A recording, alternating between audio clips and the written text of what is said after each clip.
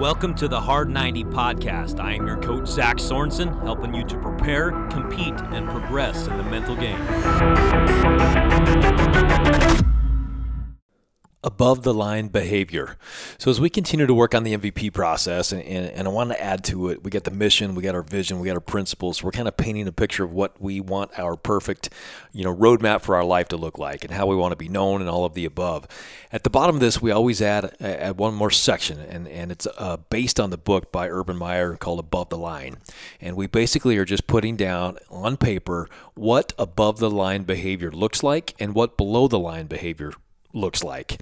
And to kind of give you the example of today, I'm going to go through a good buddy of mine is the athletic director at Tampa Prep High School out in Tampa, Florida. And he's done the MVP process. He teaches it, and he's seen amazing things after he implemented the MVP process.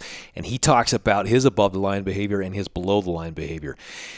And he breaks it into a couple different categories. And the first one is personal or the person. And so what does above the line behavior look like for the individual person? He has down here, be on time, do what's right, do what you say you will do, act responsibility, which E plus R equals O, which we've talked about that before, the event plus the way you respond equals the outcome.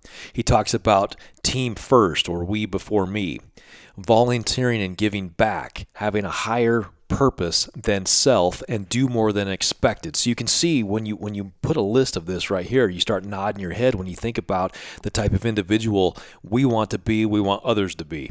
What does below the line behavior look like for an individual? Late to class or practice, making choices that are below the line, behaving selfishly or putting yourself before the team, showing disrespect to others. The next category he has down there is what we want to as a student, or what we want our students to be like. He has down for above the line behavior, do your own work, turn your work in on time, a goal of a 3.0 GPA or higher, participating in class, and then keeping some type of a planner or structured device to stay organized. Below the line behavior for students, not turning in assignments late, no engagement in class, cheating or plagiarism, and then not keeping your organizer or your planner which would be valuing your time. You shift to athletes, okay? What do your athletes at your school want to look like or be like, or in your life? What do you want to be like as an athlete? You want to be a good teammate. You want to win with grace and lose with dignity. You want to show up on time and be prepared to improve.